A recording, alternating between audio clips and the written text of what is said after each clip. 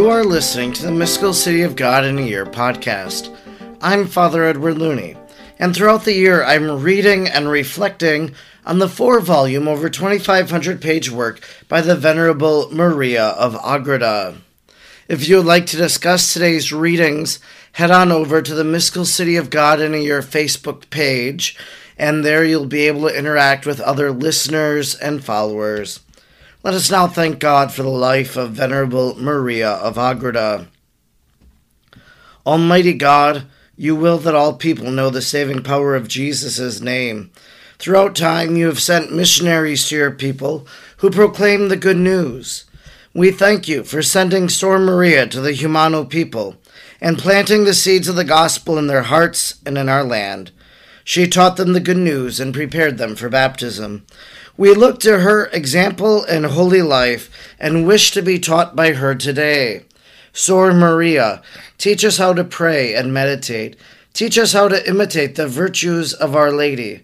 Teach us the mysteries of our faith. Almighty God, stir aflame in our hearts the same missionary fervor of Sor Maria, so we may be as emboldened as she was to proclaim the gospel of our Lord Jesus Christ, who lives and reigns with you in the unity of the Holy Spirit, God, forever and ever. Amen. Today is day number 130.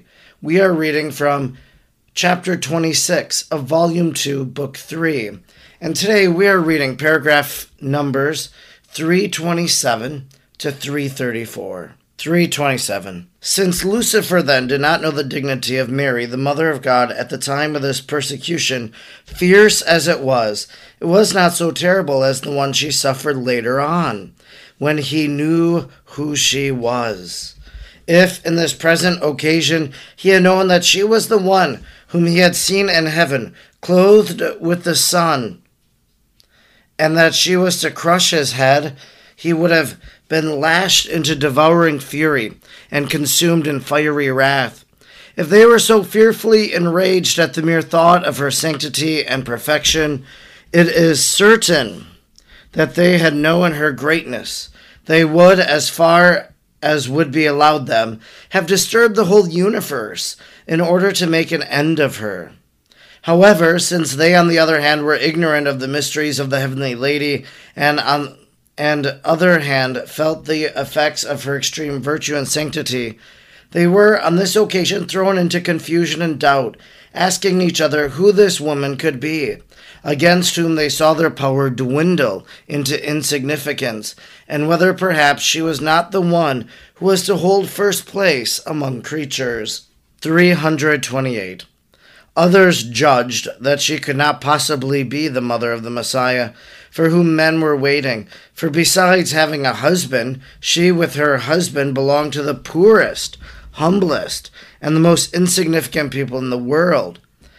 They had wrought no public miracles or prodigies, nor had they attracted the esteem or reverence of any of their fellow men. As Lucifer and his associates are so proud, they could not persuade themselves that such extreme humility and self-debasement can consort with the dignity of Mother of God. Lucifer thought that God in his power would not choose for himself what the devil had considered unworthy of his own dignity, which he knew was beneath that of the Almighty. In short, he was deceived by his own arrogance and giddy pride. For these are the vices which are most apt to darken the intellect and to drag the will to ruin. On this account, Solomon says that their own malice had made them blind, in order that they might not know that the eternal Word was to make use of such means, in order to destroy the arrogance and haughtiness of the dragon. For his thoughts were distant from those of the Almighty, farther than the earth is distant from heaven. He thought that God would come from heaven into the world with great show and strength and opposition, humiliating by his power the proud princes and monarchs, which the demon had filled with his own arrogance. And so well had he succeeded that many who reigned before the time of Christ were inflated with such pride and presumption as to have lost their common sense and to have forgotten that they were mortal and earthly. Lucifer judged of all these things according to his own vanity, and according to his own method of the proceeding against the works of God. 329. But the infinite wisdom took measures beyond all the calculations of Lucifer, for he came to conquer him, not only by his omnipotence, but by humility, meekness, obedience, and poverty, which are the weapons of his welfare. Far from him are the empty show and vanity maintained by the riches of the world. He came disguised and hidden in the outward appearance of lowliness. He chose a poor mother. All that the world values, he came to despise, teaching the true science of life in word and example. Thus the devil found himself deceived and overcome by the very things that were most repugnant and unbearable to him. 330. In ignorance of all these mysteries, Lucifer spent some days in spying out and reconnoitering the natural condition of Most Holy Mary, her character, temperament, inclinations, the tranquility, evenness, and considerateness of her conduct, but the enemy could discover no flaw. Seeing the perfection and sweetness of all that concerned her, and that she was like an impregnable wall, he returned to his demons and laid before them the great difficulty of tempting her. All of them projected mighty plans of attack, encouraging each other and trying to solve the difficulties. Of the execution of these designs, of all glorious triumphs, of the heavenly princess over her enemies, and of the foiling of all their damned and malicious counsels, I will speak in the following chapter. Instruction vouchsafed me by the Queen of Heaven, the Most Holy Mary. 331. My daughter, I wish that thou be very cautious and watchful in regard to the ignorance and darkness by which the demon commonly ensnares mortals and makes them forget their eternal salvation and the continual danger of its loss through his persecutions. Men are lost in forgetful rest and sleep, as if there were no vigilant and powerful enemies. This dreadful carelessness arises from two causes. On the one hand, men are so taken up with their earthly and sensible being that they do not feel any other evils except those concerning the animal nature in them. All that is interior is harmless in their estimation. On the other hand, since the princes of darkness are invisible and unperceived by any of the senses, and since carnal men neither touch nor feel nor see them, they forget the fear of them. Yet for this very reason they ought to be more attentive and careful, since invisible enemies are more cunning and adroit in injuring us by their treachery. So much the more certain is the danger, the more concealed it is, and so much the more deadly are the wounds, the less they are felt and recognized. 332. Listen, my daughter, to most important truths concerning eternal life. Attend to my counsels, follow my instructions, and receive my warnings. For if thou pass them by unheeded, I will cease to speak to thee. Hear what thou hast not until now known of the disposition of these enemies. I wish to make known to thee that no intellect, nor any tongue of man or angels can describe the wrath and fury which Lucifer and his demons entertain against mortals, just because they are images of God, and because they are capable of enjoying him for all eternity. The Lord alone can comprehend the wicked malice of these proud and rebellious spirits against his holy name and against his worship. If these foes were not restrained by his almighty arm, they would in one moment destroy the world. They would, like famishing lions, like wild beasts and fierce dragons, dispatch all mankind and tear them to pieces. Now, however, the most kind Father of all mercies wards off and curbs their wrath, and he bears his little children in his arms, in order that they may not fall a prey to these hellish wolves. 333. Consider then, as seriously as thou canst, whether anything deserves greater pity than to see so many men misled into danger and made forgetful of it, how some of them cast themselves into it on account of their light-heartedness, some of them for trivial reasons, others for a short and instantaneous pleasure, others through negligence, and yet others on account of their inordinate appetites, tearing themselves away from the places of refuge in which the Almighty had placed them, to fall into the hands of such cruel and furious enemies, and not only to feel their fury for an hour, a day, a month, or a year, but to suffer indescribable and unmeasured torments for all eternity.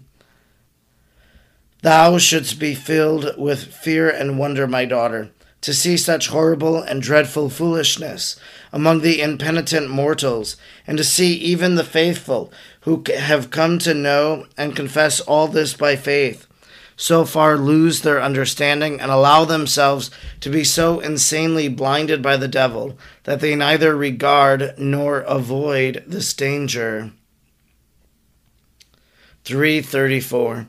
In order that thou mayest fear it and preserve thyself the better, remember that this dragon knows thee and lurks about thee ever since the hour of thy creation and entrance into this world. Night and day he restlessly prowls about, seeking some chance of capturing thee as a prize. He observes thy natural inclinations, and also the gifts of the Lord, in order to combat thee with thy own weapons. He charges other demons with thy ruin, and promises reward to those that are more diligent in securing it. They weigh thy actions carefully, watch thy footsteps, and work zealously to lay snares for thee in all thy undertakings. I desire thee to meditate on these truths in the Lord, who will show thee whither they lead. Compare them afterwards with thy own experience, and thou wilt understand whether thou hast any occasion for sleep in the midst for such dangers. Although this watchfulness is important for all the women born, it is more necessary to thee than to others for special reasons, and if I do not mention them all to thee now, do not doubt that thou must live with great vigilance and caution. It suffices to remind thee of thy soft and yielding nature, which thy enemies will strive to make use of for thy destruction. This concludes our reading today for day number 130, in which we finish chapter 26 of Volume 2, Book 3, paragraphs 327 to 334. One of the things we have been considering in our daily reflections, kind of one of these themes that confronts us quite often, has been the notion or reality of the perfection of Mary. Again, this goes back to the Immaculate Conception and how God spared her. So there is this perfection in her that is not in us because of original sin.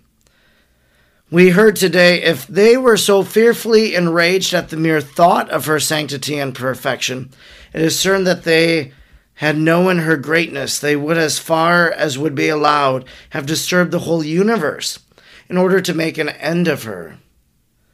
So Maria here is speaking about the sanctity and perfection of Mary and how really it made the demons tremble. Now, imagine if we pursue sanctity. Imagine if we strive toward perfection, that every day we grow in holiness. Well, that enrages the evil one as well. Draw closer to God and know you're going to face the lure of evil in your life.